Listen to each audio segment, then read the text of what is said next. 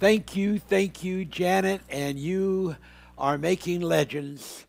I'm getting more and more calls all the time, people saying how much they enjoy your playing of the organ. And hello out there, everybody. Well, guess what? This isn't 2015 any longer. This isn't December any longer. This is January the 3rd, 2016. And we are in a brand new year. And do we ever have a schedule of sorts? Because when you're going by the Spirit, you don't put everything day by day, because you don't know for sure what each day will bring, and you have to always be prepared to move in the flow of the God winds. So, the God winds are blowing though, and there's wonderful things in the ready for a glorious time. Well, Exodus Escape 10, the time zone route or roots. So I wrote as a prelude to the teaching, and I will read, time has a way of bringing tears and anguish. This is why it must be understood that there are many paths of time. In other words, you wouldn't only want to understand time from the consequences of pain, hurt, hunger, anguish, and there's so much of that out there. It is not difficult for it to take a big part of time and to own it. It goes on and it says, not everyone is walking on the same path. I know that there have been teachings, ministerial type of teachings, in which they say there is only one path. But the Bible doesn't really teach that. Of course there is one path that specifically refers to specific things. But the Bible teaches that there are paths that we take. And that doesn't mean that it's just two paths, one that's evil and one that's good. It's very clearly that there are paths and different leadings, 30-fold, 60-fold, 100-fold leadings. And we have to understand that even within those leadings, there are many different kinds of surges. Surges up and surges down. Surges to one side and surges to another side. And so it goes on, it says, the path of Exodus escape offers many time zone routes. That's sort of interesting when you take time and you explain it as having zone divisions and as having routes, which is another way of saying paths. But routes, of course, is a more designated path. You are en route to a certain designated specific place. There is a dimension in mind that belongs to each one's spirit. It is the keyhole, sometimes called the needle's eye. In the power of the dimension of dematerialization, one does not need a key to enter beyond the door barrier. This is because you can enter through the keyhole to the other side without ever or even needing to fusion through the walls of material mass. It is a spirit-to-spirit reality. And I want to take the time, and before I read all of this, and just read some really interesting and tough scriptures. Tough because I'm going to apply them to the potential of your life. Tough because they're a different way of ever thinking about them. And we will start, for instance, in Isaiah 65. Isaiah 65, verse 1 reads like this. I am sought of them that ask not for me. I am found of them that sought me not. I said, behold, behold me unto a nation that was not called by my name. Now, ladies and gentlemen, this is a totally different way of thinking about the pursuing of God. So many kinds of instructions have been given, and so much philosophical doctrine has been taught about how to be with God, how to find God. And I do not say that all that is spoken and all that is given is totally erroneous. But I do say that there is a great deal of how people are taught to go to the city of God and to go to the Lord in prayer that is really not correct. Now we know that there was over 600,000 men that were the army, and that each represented the fathers and the congregation of Israel that went out of Egypt. And they went out to find the promised land. And there was great hope and inspiration when they left. But we also know that in the end of the trial, that all of those men, with the exception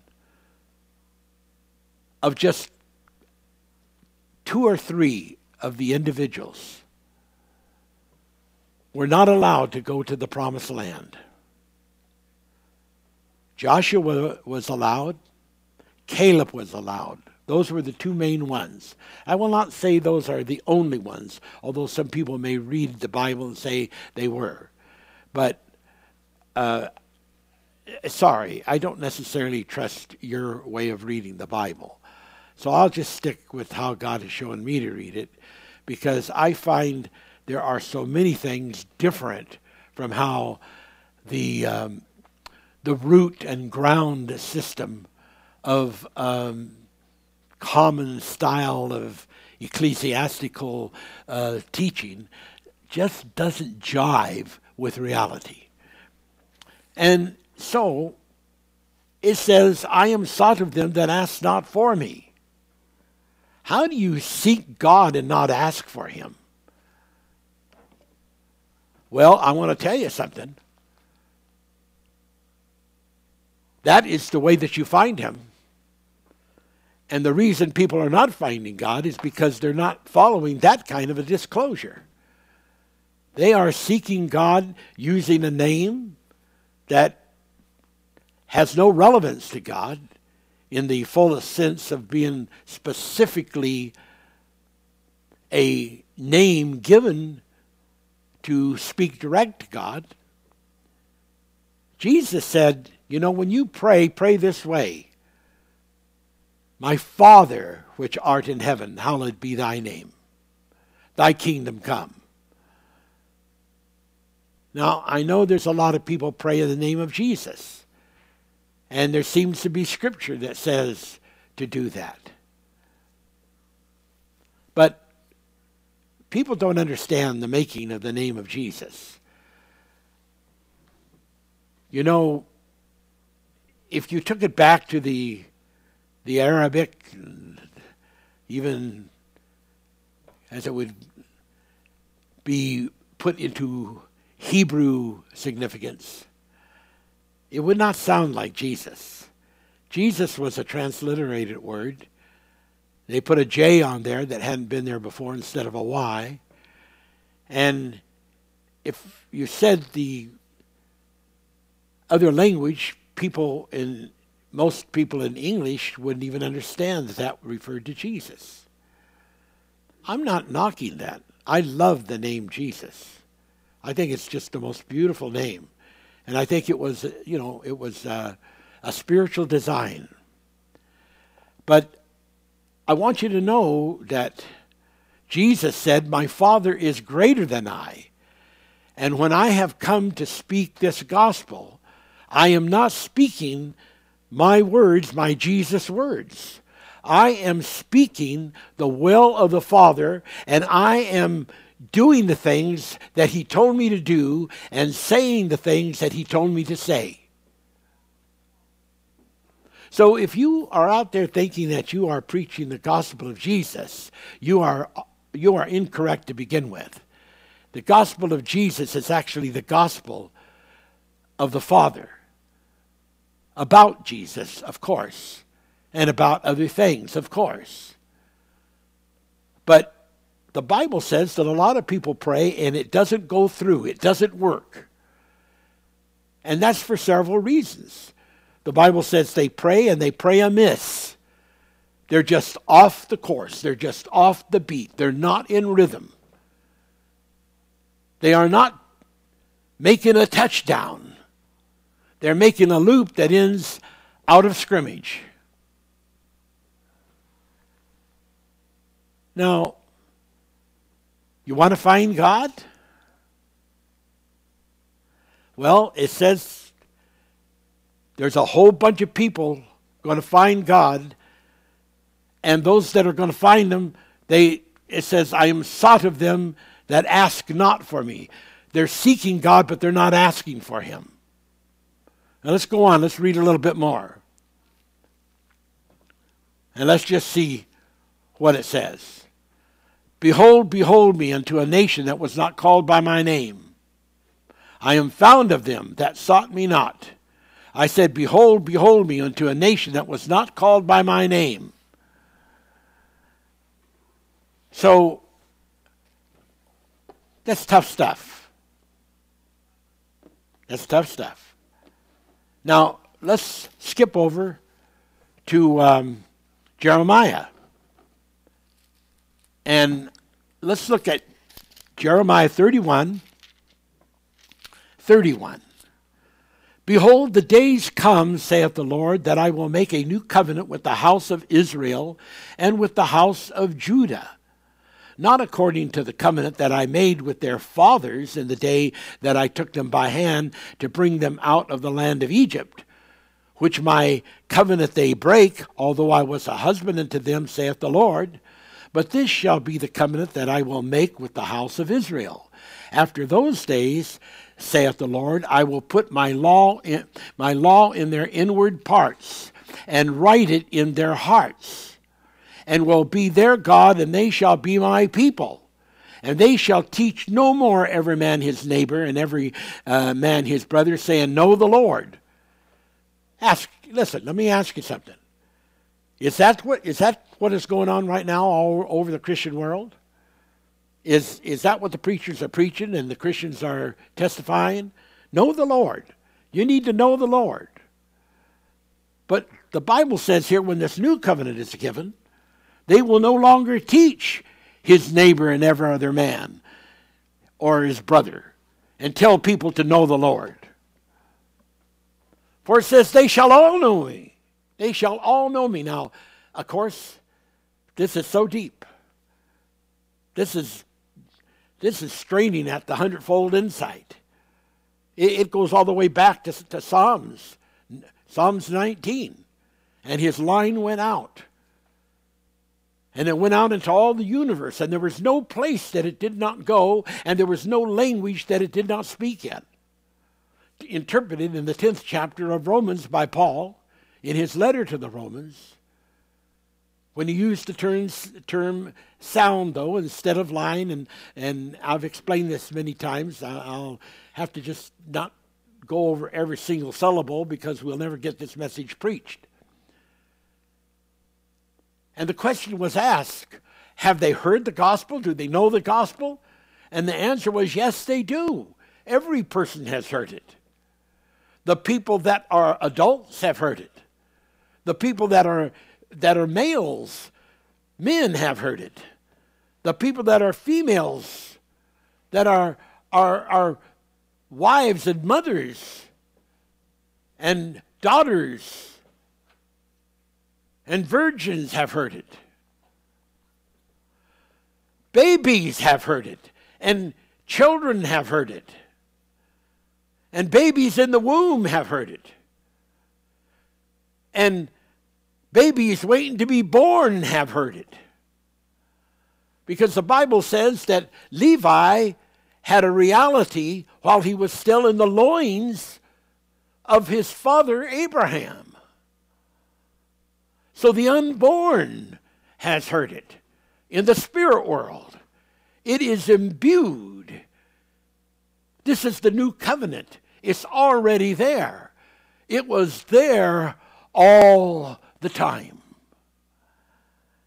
And this is the covenant that is part of the mind and the memory of that which was,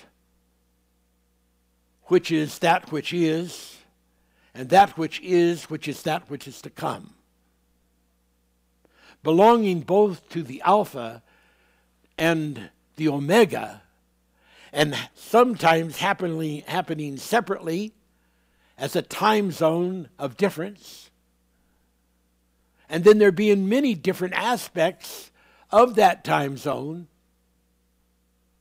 some closer to an omega, some further from an omega, and sometimes when the alpha comes so close to the omega that they join and become one, and they happen at the same time. Want to find God? Well, people say, "Oh, we know the name. We know the Lord. We've got the Tetragrammaton. We know these things. Why, we've got the YHWH. Yes, and the patriots lost the meaning of it in Babylon. All of the rabbis of today do not know what it means. No one really knows anymore what that incredible name means. And so the only way you will ever find it is by not going out there and being taught by people who think that they are teaching you the name of God. What will be when you go inside of yourself, into the spirit of yourself, into the angel presence of yourself, and find it in you as you wrestle with that angel spirit of your first presence, who one time belonged to the Ophanim, the wheels that you once were a part of. And so the new covenant is to go into what we call the soundtron, the line, the sound put together, the soundtron, which is a Holy Ghost thing as it is revealed in us. So then, how do you go to the city of God? You don't go to the city of God having a name. And Jesus described it. He says, when you go and you're on a route, he says, don't take more than one coat. Don't take a whole lot of extra supplies. That extra coat was all the extra kinds of religion. Those extra supplies was about all the extra kinds of ideologies. All of the rudiments that belong to the guess game. And God is saying, hey, you know who the people are that are really going to find me? You know who the people are that are really going to have a relationship with me? That's going to be something different than is ever imagined.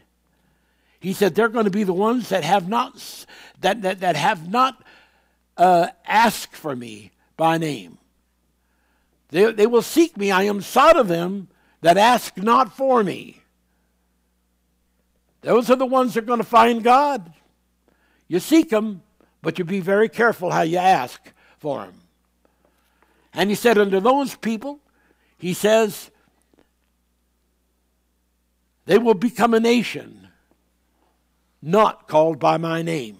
Now we know that there is Israel, El being God. And that is a nation that was called by the name of God as it was understood in that first covenant. But then something happened in regression and in backsliding. And the meaning of that was lost because all they had left was names like El and Elohim. And those are names actually that came out of ancient other religions which they brought into their religion and cleaned up and used and continue to use it, and it's all through the Bible today. The prophets of Baal, they were into those things. Some of the Babylonian sets were into those names. And people pray and say, oh God, that mountain over there, that sort of blocks my view. You said if I pray in your name, it could be cast into the sea. In the name of Jesus, I challenge you and command you to disintegrate and the wind to blow you into the sea. And time after time after time after time, on and on and on for ages, people kept trying that same dumb trick with that same dumb interpretation, and nothing happens. Nothing happens. Because they're not following Isaiah 65. I'm sought of them that ask not for me. They're not following Jeremiah 31. Behold, the days come. Well, see, there are days that have been, and there are days that are, and there are days that are going to come. These are all different time zones. The Bible talks about seeking God in the time of the fullness. Another scripture says, ask of the Lord rain in the time of the latter rain. A lot of people say, oh God, I'd like it to rain today. But it's not the time of the latter rain. I'd like the sun to shine today, God, and for it to be up to about 70 degrees. But it's not the time of the year for that. What are you trying to do? Change God's cycles of weather? God's plan for the planet Earth?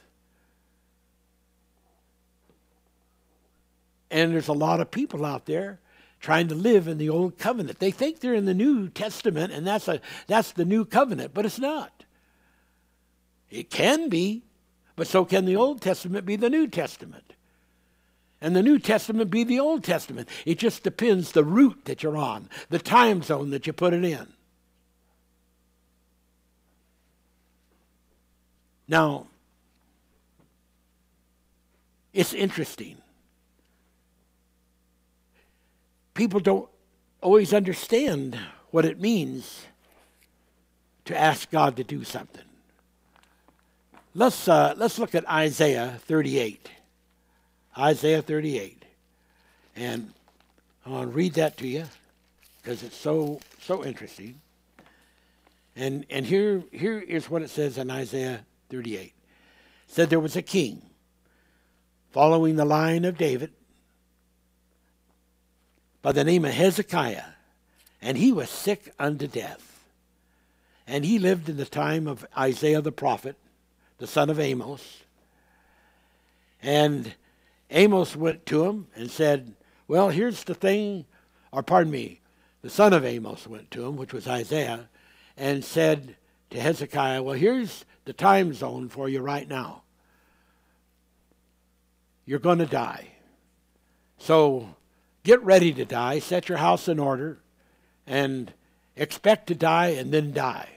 That's the time zone.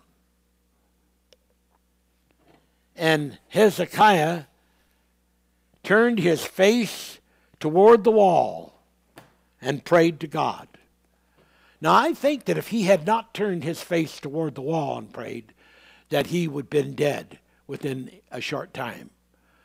But when he turned, he went into the turnings, and he turned around, and he put his back on everything else that he had been trusting in and experiencing and hoping for. And he turned around and put his face to the wall, to the blank wall. He wasn't seeing the garden. He wasn't seeing birds flying out there above it. He wasn't seeing the blue sky or the gray sky. He wasn't seeing his guards and any of the royal aspects. He just turned to the wall, the blank wall that didn't have a name on it, the blank wall that didn't have any writing on it, the blank wall that didn't have any interpretation on it. He turned his face to the blank wall, and to the blank wall he prayed to God, via the blank wall being an object that was receiving his prayers as he prayed against and into it. Well, when he did that, he got himself into the new covenant. When he did that, he got himself into Isaiah 65. I am sought of them that ask not for me. He didn't say, okay, take me over to the temple. Take me in front of the altar. Take me over to the priest. It seemed like that would be what a king would do that had any kind of religious rearing, and he had a lot of it, but he didn't. And the prophet Isaiah, he was outside of the immediate ecclesiastia of the priestly operations. Respected, but not really welcomed to be a director in the same sense that the priest wanted to direct things.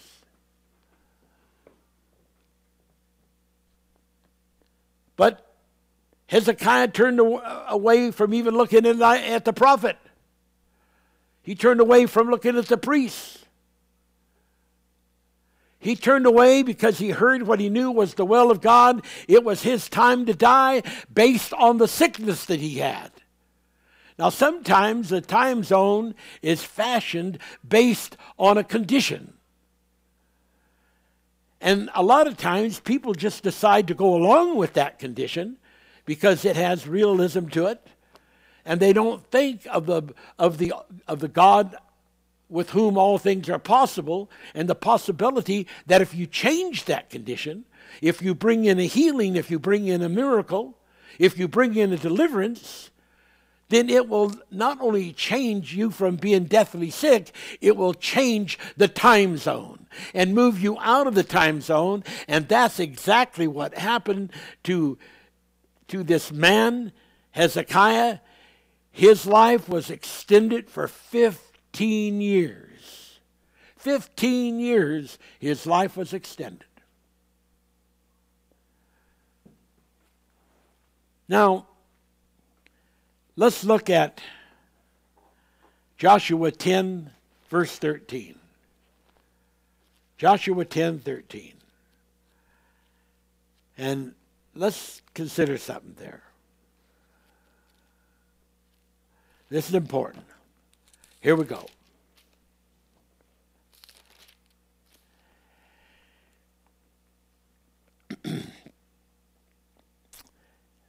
Now, in verse, let's start with verse. We could start with verse 12. Then spake Joshua to the Lord in the day when the Lord delivered up the Amorites before the children of Israel. And he said in the sight of Israel, Sun, stand thou, S-U-N, sun, stand thou still upon Gibeon, and thou, moon, in the valley of Ajalon. Now, it's interesting that when the Bible describes this in the verse I just wrote, it is not told in exactly the same way as it seems to be indicating. It seems that it's saying that Joshua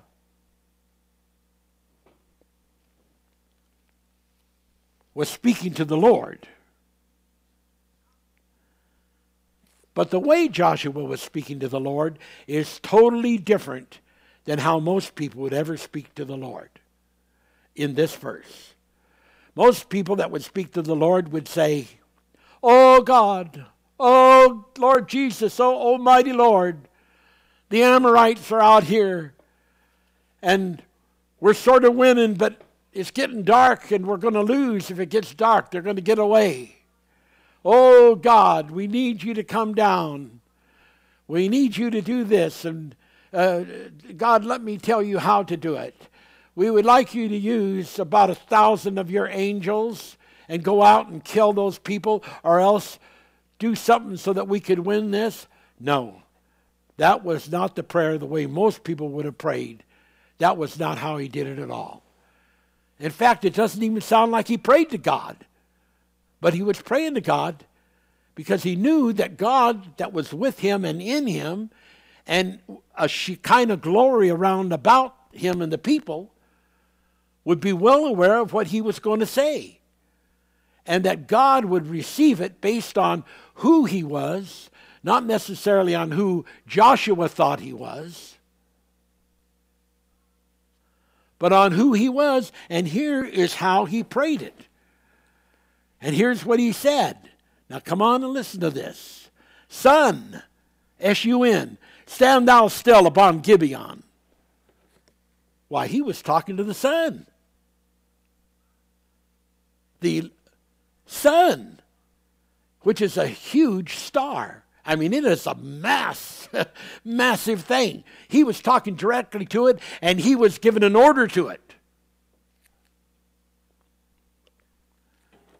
Now let's go on.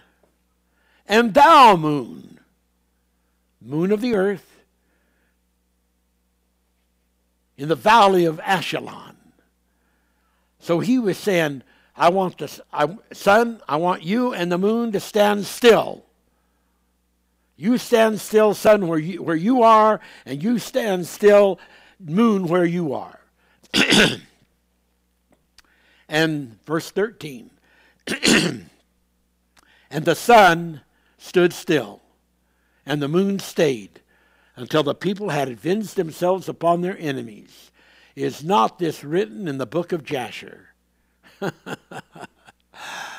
Come on, people. I know you've never probably ever heard anything like this before. "I was found of them that sought me, that didn't ask me by my name." They sought me, but they didn't ask me by my name. I'm making a new covenant. It's going to be a totally different thing. You're not going to be going out there anymore preaching and saying, "Know the Lord. Hey, Sister Boggenhawk, we'd like to tell you about the latest meeting that we're going to have. Yeah, we're having Sunday school, and we're going to be showing a diagram. Oh, hello there, Brother Hockenberger. We'd like to invite you over to church today. The pastor's going to be preaching on a sermon, and he'll want you to hear this." And we're not knocking any of those people. God loves them. God bless them. But they're not getting the sun to stand still, and they're not getting the moon to stand still like it was happening with Joshua. And they're not doing some of those things. And they're not turning the sundial back either 10 degrees. Well, the Bible tells us that the sundial was turned back 10 degrees. But here's what I want to share with you. Don't you think for 1 minute, when the Bible says that the sun stood still and the moon stood still, that the interpretation of that is common English, meaning it stopped revolving. Because if you believe that, you believe you belong to a class called dumb. And I want to get you out of that dumb class, because when you are in a class that is teaching dumb, the highest reward that you can get for finishing that class is a dumb reward and a dumb grade. I want to get you out of that dumb deal. I want to get you into a new covenant that's full of the glory of God. I want to show you how to go to the city of God, because the Bible says there's a lot of people that don't know how to go to the city of God. You've got to know how to go to the city of God. And the majority of people are praying wrong, thinking wrong, believing wrong. And it's time for an escape from those old philosophies and old doctrines. And the Bible says it this way: therefore let us go on to perfection, not laying again those same old foundations. Doesn't mean that everything about that is wrong. But it's not the finished product. It's not the ultimate revelation. So what happened then? Well, when Moses said, sun stand still and moon stand still, what happened was there was an effect of light. So that what was equal to what sunlight was left there, and what was equal to what the moonlight was providing, there was provided a light equal to that. There was an effect of that sunlight portion and of that moonlight portion that just was sustained and did not go away. But it didn't change the sun from rotating and the moon from rotating and the earth from rotating, because if that happened, it would have been the end of the earth and the sun.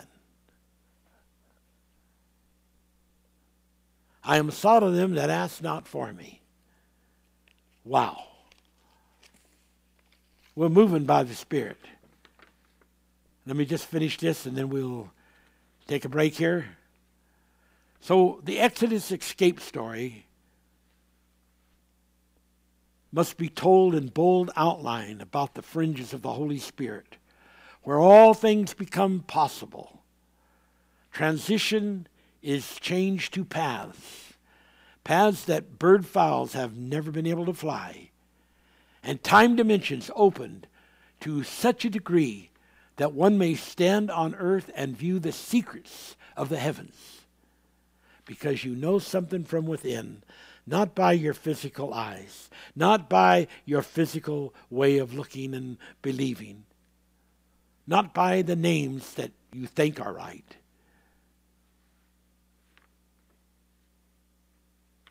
We'll take a break. Janet Lee at the organ.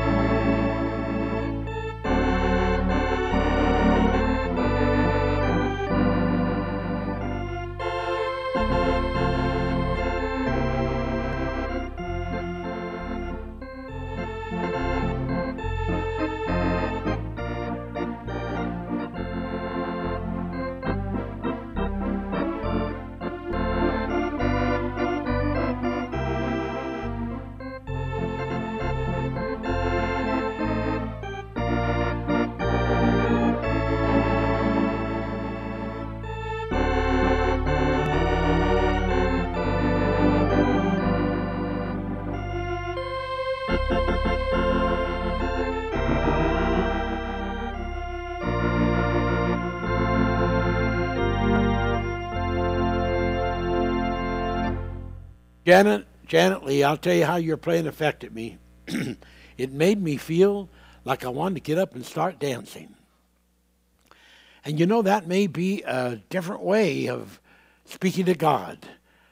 Just not be yapping off about something, but just get up and start dancing by the Spirit. And God would probably just love that, especially with beautiful music playing in the background. Wow. Okay. Time and show.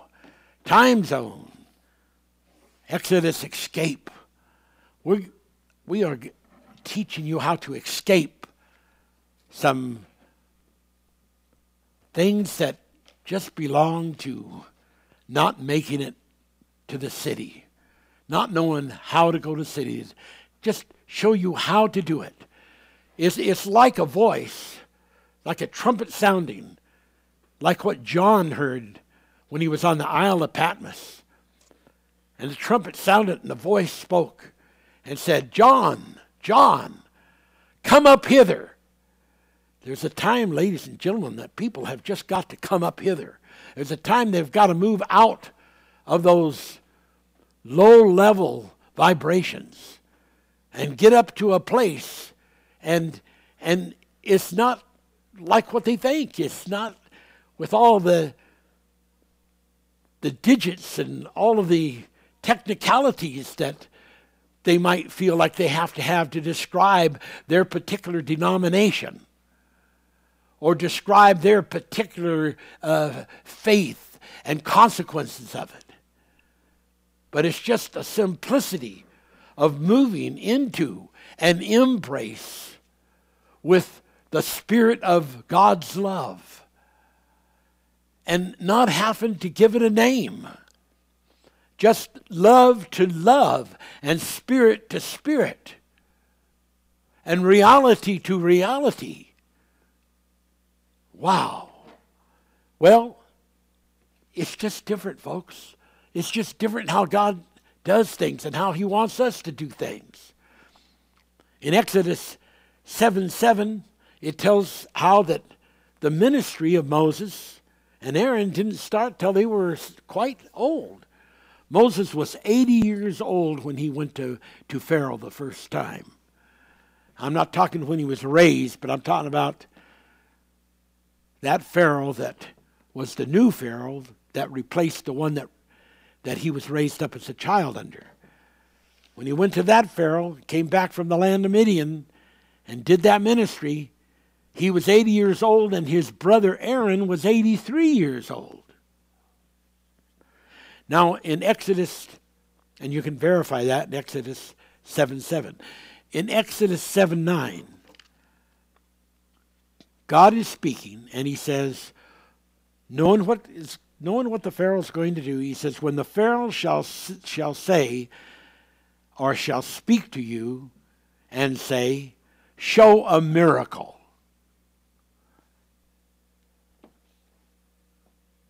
He told him how to do it.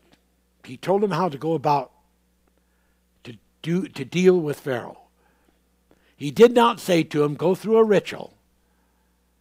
You know, close your eyes and sort of lift your head up to heaven and sort of speaking in some kind of what language you think and what name you think is going to sound holier than thou or sound sacred. He didn't say to do it that way because that was not the way to do it. He said to do it the way that people are seeking me, but they're not seeking me by telling me how to do it or calling me by a name. Because a name is a designation. A name, sort of says, this is what this name means. And even though it may mean more than what a human being could comprehend, when you say that name, you are limited to the meaning of that name based on what your limit of capability of understanding that name is. So when you speak that name, and you speak it based on the limit of the understanding that you can apply to that name, then you are giving emphasis to that name, meaning something less than it potentially could, and you'd be a lot better off then sometimes just not to say the name. and to do it just like what God said. Well, Pharaoh's going to say to you, show me a miracle. Now this Pharaoh guy, he's had all kinds of magicians come before him. He's had all kinds of frauds, and I imagine some of those ended up dead. He's nobody to fool with, and he's not some stupid person. He knows what's real and actual and what is not. So he says, when Pharaoh says to you, show me a miracle, he said, take your rod and stretch out your hand and cast it to the floor. And he said, it will turn into a serpent. Now, a lot of people into their religiosity, even in Christianity, would reject that if they had not first heard it from the book of Exodus. They would say, oh my, the serpent, you've got to be careful there. The serpent belongs as a satanic is a satanic representative. You would not want to put that as a sign before the Pharaoh of when you're trying to deliver the people out of the bondage. That's a satanic sign. And I don't care if you think God did tell you this. No way God would have told you that. You just don't listen to that because God wouldn't tell you that. I can show you in the book of Revelations where it talks about the Satan, the dragon, the old serpent. And you can see right there that Satan himself is called the old serpent. So then if he's a serpent, then when you cast the rod to become a serpent, you are casting it to become the emblem of Satan himself. And I can't believe God would ever say that, so be careful. Don't do that. Now let me tell you how to go before the Pharaoh, and let me tell you how to show the miracle. You get down on your knees. First you bow your head. You may even need to get prostrate on the floor for a while. Then you get back up, and then you close your eyes and you lift your head toward heaven, and with a loud voice, you begin to plead in the name of God for a miracle to happen. And you don't even name what it is because you don't even know what God may decide to do. And guess what will happen? Nothing. N-O-T-H-I-N-G, no thing. Nothing will happen, and the Pharaoh will say, get out of here before I decide to have you put in prison or killed. Moses and Aaron went in, and they did what they were told. When the Pharaoh said, show me a miracle, they just lifted up their hand with their rod. The rod was significant. It represented the Father ministry. That's what the rod represents. You put the name of the Father on the rod. And that represents the Father of the children of Israel. So it was symbolically representing what Jesus said, when you pray, pray and say it this way, my Father which art in heaven, hallowed be thy name. But sometimes it's a better way to say Father by lifting up a rod, keeping your mouth shut. I don't say that it has to be that way all the time, but sometimes in front of a Pharaoh, you might be better off to just keep your mouth shut, just lift up the rod, because now you're speaking in the language of tongues he does not know. But if you speak in the language that he knows, and he'll be listening how you say it, he may find fault with it and not receive it. But when you lift up stretch out your arm and lift up your hand and lift up a rod, he's looking at that with wonderment. And God knows exactly what to tell people to do if they'll just do it. And then he said, after you get it up, and he's probably thinking, well, now, that's probably some honorable sacred item. And he will be handling that very carefully and very diligently. But then when you take and you slam it down on the ground of all places, slam it down on the ground, that will shock the Pharaoh, no doubt. Isn't that a sacred item, like a wand or something? And he slams on the ground, and suddenly there is a transfiguration of the rod into a serpent. And God knew exactly what he was doing. Because if you had transferred that into a cross or a Bible, say it was in modern times, and they don't believe in the Bible and they don't believe in the cross, they would just say, I don't accept that. I don't believe in the Bible. I don't believe in the cross. But you would have all these people out there that would believe in believe in serpents. And they'd see the serpent and they would just be full of wonderment. And then they would really be full of wonderment when you throw down another rod, that when the magicians of Pharaoh come in and they throw down their rods and make serpents, that your rod and the serpent it makes eats up all of those serpents of the magicians. Now you have made a point to Pharaoh, and Pharaoh is beginning to decide to let you come back again and show more miracles. And this is the beginning of the time zone route. You are opening up a door. You didn't go through the regular door. You didn't even have the key to go through the regular door. You went through the keyhole, and that was totally not expected. Wow. So that's how it works. That's how it works. Here's another one.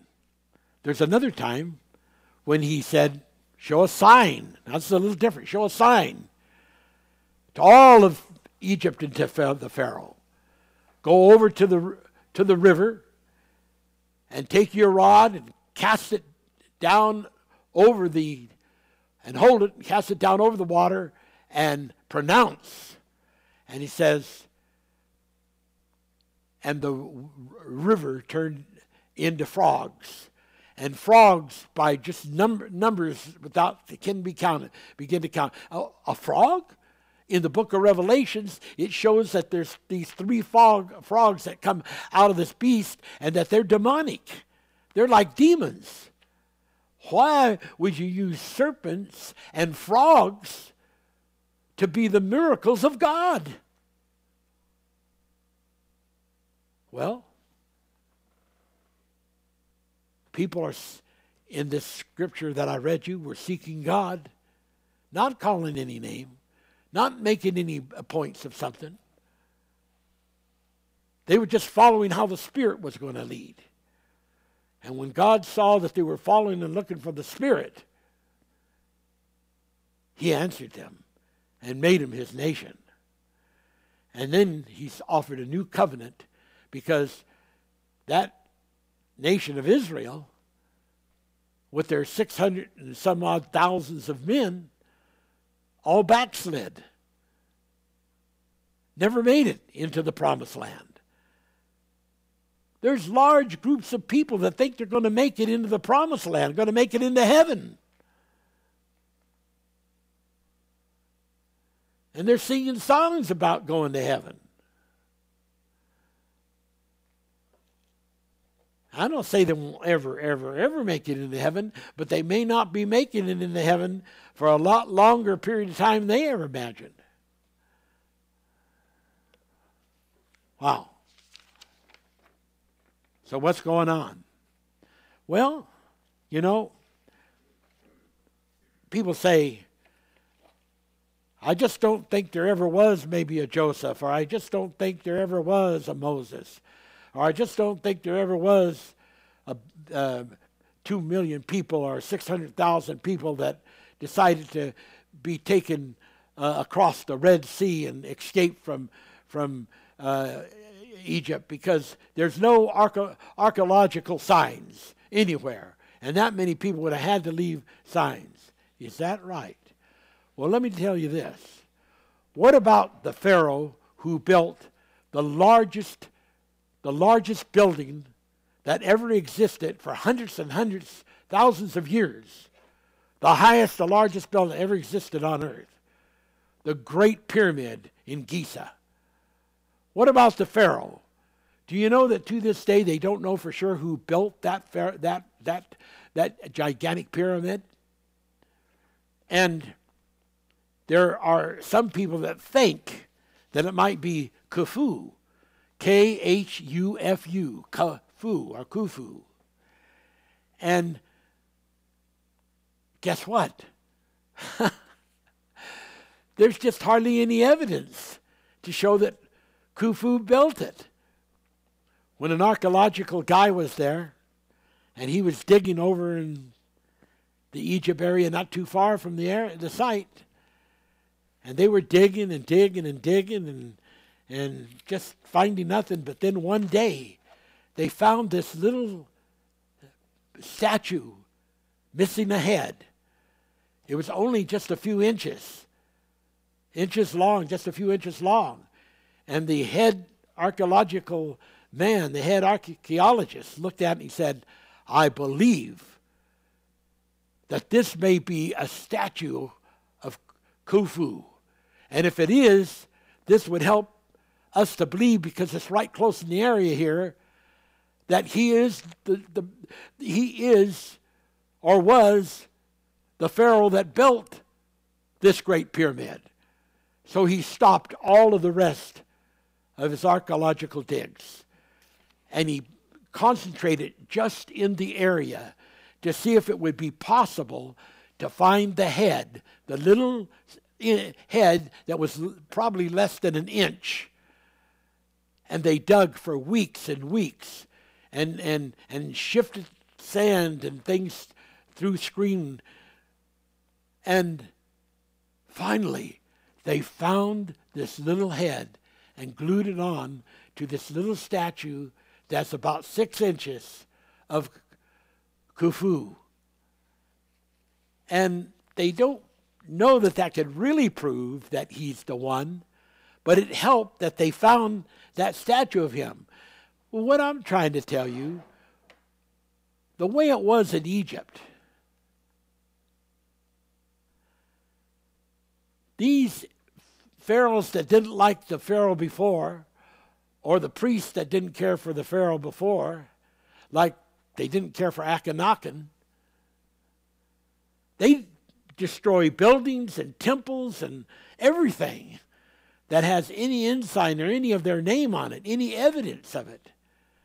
That is just the nature of how they do.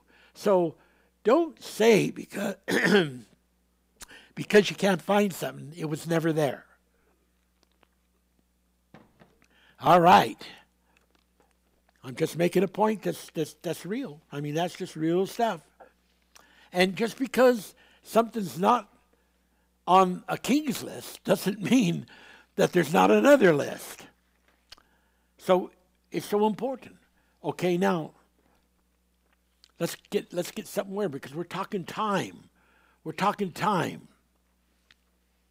Now, if you go, into the books of Exodus 40, 41, it talks about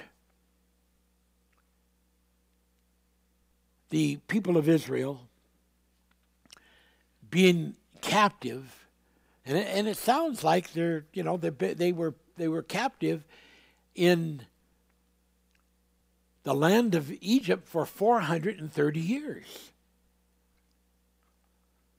And you hear that in all kinds of literature. Archaeologists quote it, Christians quote it, but the Bible doesn't really say that. And so when we start getting into the time zone of things, we have to look at what the Bible really does say. And here's the way it works in the Bible. If you don't take the Bible as a whole book, so that the contextuality of the Bible is of the nature that it all is evident of one part to the other part, because it's all written by the Spirit of God, using people that were not perfect, but that the underlying meaning, when you get into the underlying meaning, there is a fabric of truth that is absolutely provable. So let's just quite quickly look at Exodus 12. And let's just read and see what it really does say in Exodus 12.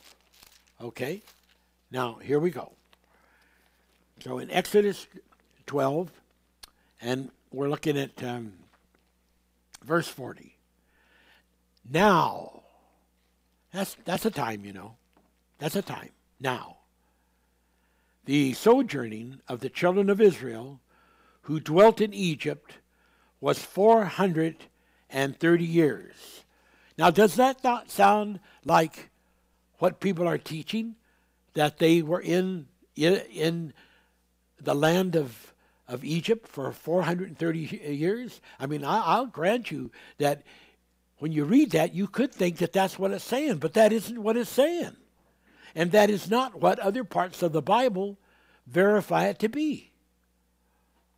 Now, and why is this so important for me to point this out? Because I'm doing this teaching on Exodus escape. And I'm showing how this is not just about Israel, it's not just about Egypt, but it's a scope that reaches out, going back before Egypt, and covering tremendous amount of terra firma. Now, let's look at what this really says. Now, the sojourning of the children of Israel. The sojourning of the children of Israel begins with Abraham, when God spoke to him and said, leave Ur and go to a land that I will show you. And I'm going to put it in paraphrase. And there is a land that I want to show you that's going to become a promised land. And there's a man that I want you to meet. And there's a city and a building that he has built, not made with hands. He's built a city and he's built a building, not made with hands. And I want to take you to this person. Now, Paul reveals that is true. He reveals that in Hebrews. So the sojourning is what is missed there. Now the sojourning of the children of Israel. It goes all the way back. Of course, Israel is also a name of the person Jacob. And that gets very, very close to Abraham. And so the sojourning of them is a route, the time zone route from Ur. So we're getting into time zones here. And it is in the now, it is incorporated and includes the time zone route of the sojourning of the children of Israel. Otherwise, you've got to say, well, which children of Israel? There was the people that were the children of Israel that lived back here hundreds and hundreds of years ago. Then there was the people of Israel that lived in Egypt. That's changing all the time, isn't it? Because people are living and dying. But that's what it says here. Now the sojournings of the children of Israel, who dwelt in Egypt, that Israel goes all of the way back. We're not talking a spiritual Israel. We're talking a literal Israel. The physical Israel that lived in Egypt goes all the way back to their sojournings. And counting the sojournings as part of the dwelling, it adds up to 430 years. Now let's go over to Galatians and see what Galatians says. Because here is where the real revelation unfolds. Revelations 3:16. Now to Abraham and his seed were the promises made. He saith not to seeds, as of many, but as of one, and to thy seed, which is Christ. And this I say, that the covenant that was confirmed before of God in Christ, the law which was 430 years after, cannot disannul. Now we begin to see that the covenant started with Abraham. And the covenant was all part, conclusively, of everything that Israel in their sojournings did. It was all part of the time zones, all part of the searching for the city of God, searching for the Melchizedek priesthood of God. And that story and that message and that covenant was not changed by Moses. It was confirmed by Moses. And the Bible says that these very things were confirmed and ordained by the hand of angels. So now we see then, now to Abraham, we've got that same word now, that time zone, and to his seed were the promises made. So now you have promises that incorporate also that time. And that is why when they go back and they actually do a lot of study, that they cannot find where Israel actually, as a large group of people, was in Egypt longer than about 215 to 210 or 215 years. And they can't make this 430 years really work out because they didn't understand that it included the sojournings and the covenant, which was all part of the same thing. It was all part of the same thing, which was a continuum of that covenant. And it just moved in the group that had that law to Egypt to escape the famine. And under the blessing that was predicted that it would happen by a dream that was given to Joseph, which he saw the stars and the moon bowing to him, which is all about the revelation of the Ophanims and all about the revelation of his brothers and even his father coming and being there and seeing him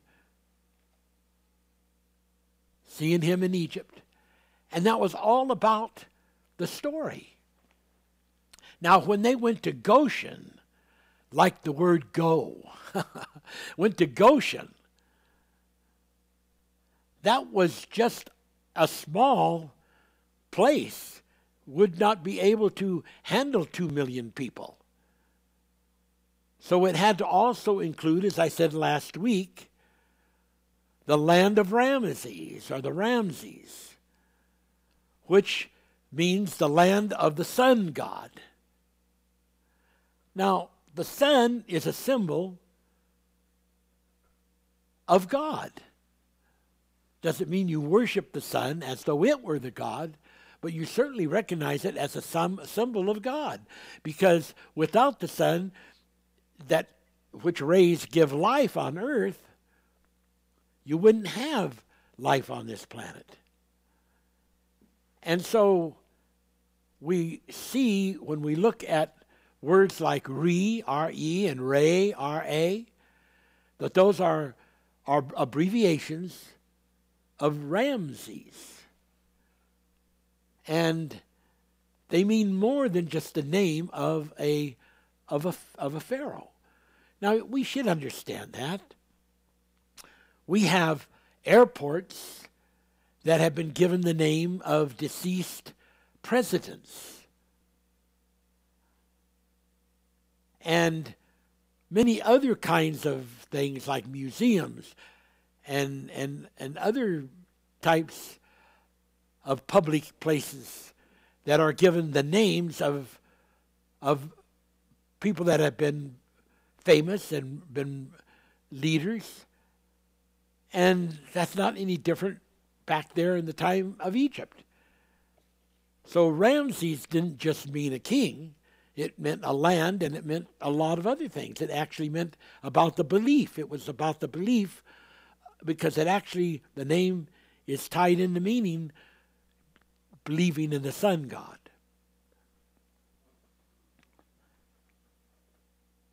So no wonder it is so difficult for people to research and find what is what.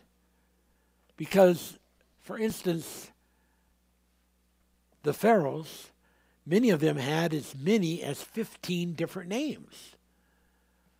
So just finding one name of the pharaoh was like just finding one piece of the puzzle. You needed to find many of the names because these different names may describe the different kingdoms, or whether they were just a pharaoh of Lower Egypt or a pharaoh of Upper Egypt or a pharaoh over Upper and Lower Egypt, and whether they were a war pharaoh or a different kind of pharaoh. And all those different names would also mean if they took a wife of another nation for peace, and then that name would have an imprint and a meaning that was significant of them making peace with that other king or other kingdom. And so when we talk about Akava, revelation, it is that very thing about going into the Bible and finding words and then taking those words and showing that they are connected with many other kinds of words, and that you're just putting together a puzzle. And when you finally get the puzzle all put together, you end up with a picture. And when you end up with the picture, then you end up with the knowledge that is spoken by that picture. And so these are all very important things. And, the Bible tells us that a lot of things that happen because of a destiny. In Isaiah 41:25, it talks about, I have raised up one from the north, and he shall come. Now, that was referring to a specific person who also was a representative of another person in a different time zone. People are getting involved in some of the science things today and getting all worked up with these multiple universes. But it would be far more interesting if they would just get into the multiple time zones, because a lot of them do infer there being other dimensions. And they more specifically give you information that you don't get by just knowing about untitled and unlisted, and you don't know where in the universe that they belong or exist, other kinds of universes. And I'm not too interested in some of these string theory dimensions that are all, in a loop. They're not really in a loop. They're just sort of curled. They call them curled. And they're so small, that they're invisible. So they're just these invisible curls. They call them dimensions, and they use those to try to prove their math. That's not very interesting to me, because, who wants to live on a curl or in a curl dimension, invisible curl dimension, that's so small that you can't see it? Smaller than the ant world. Well, this thing about time is so crucial, so awesome. It's far beyond what people have ever thought. For instance, let's start looking at things like, if we're dealing with, in this modern age, nanoseconds. If we take and try to say, what is a nanosecond? Well, a nanosecond is a billionth of a regular second. It's a billionth of a regular second. And there are as many nanoseconds in one regular second as there are seconds in 32 years. So if you counted all the seconds that there would be in the 24 hours for every day for 32 years, 1 nanosecond would equal that in its being a billionth of a second. Is that incredible? It's a time zone. That's a time zone of describing particles. And yet, that still is not small enough to describe some of the rays that come from stars, and their particles are so small, they're smaller than a nanosecond degree. And so discovery of these kind of existences and things are very interesting. And no one's trying to make them to be a world you live in, but that they have something to do as a field of existence with the world that we do live in and the universe that we do live in.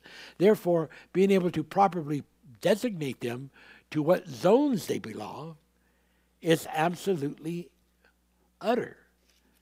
So, when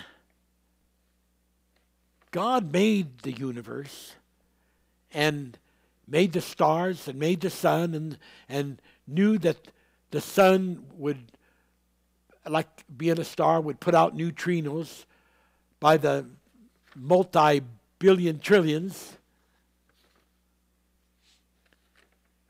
and the photons would come out, the light rays. He knew they were more than just being in the zone that they were, a mass, a burning mass. He knew that they could be, to people who were using them to live, people who needed them for the comfort of life, they could be time zones. So in Genesis 1:14 it says, "And let there be lights in the firmament," or the heavens, "to divide the day from the night, and let them be for signs and seasons, for days and years." And so now we've got a sun that is a star having other purposes than just being a gravitational thing that keeps the planets of the solar system in their route, their routes that they take, their paths that they take around the sun and in the great circle of the zodiac. There's other things like time. Time for a day. Time for the hours, time for the night. And to divide, because those things just aren't a solid. They are a multiple consistency. And they are parts that belong to parts, and things that belong to things, and pieces that belong to pieces. And this is all part of the reckoning and the understanding. Well, I know I'm getting to run out of time, and there's one thing I wanted to just read before I close. There's so much that I did not get to. But this comes from the awesome Seven Thunders Speak, Manifest Chronicles before Genesis book, page 187. And Gabriel says, "Sometimes it is foretokened that certain acts be initiated, that in clearing the past, they also will clear the future.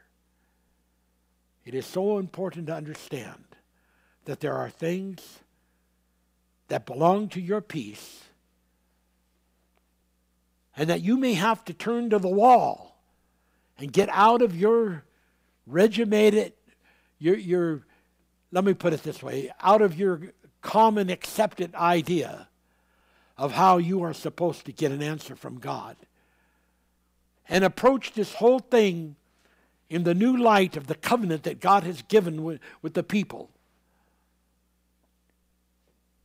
so that you can reconcile things that have happened in your life in the past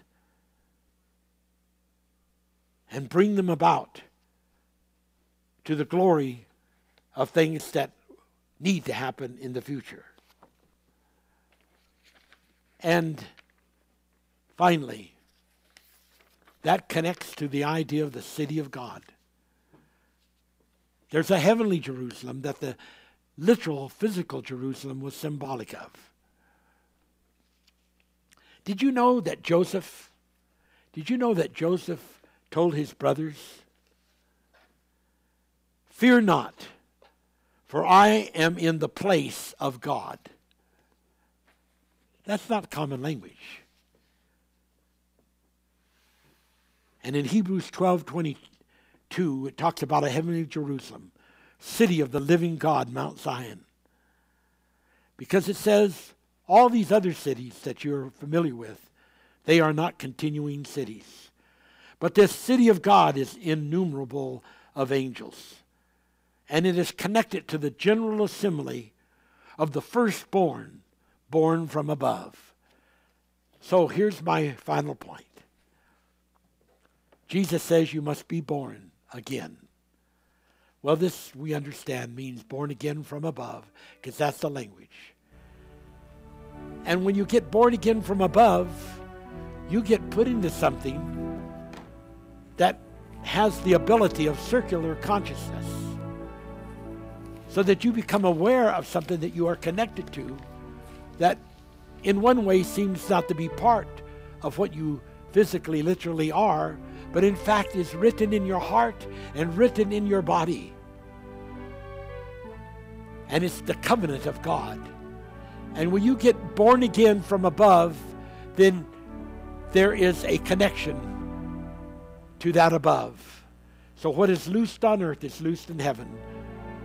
What is bound on earth is bound in heaven.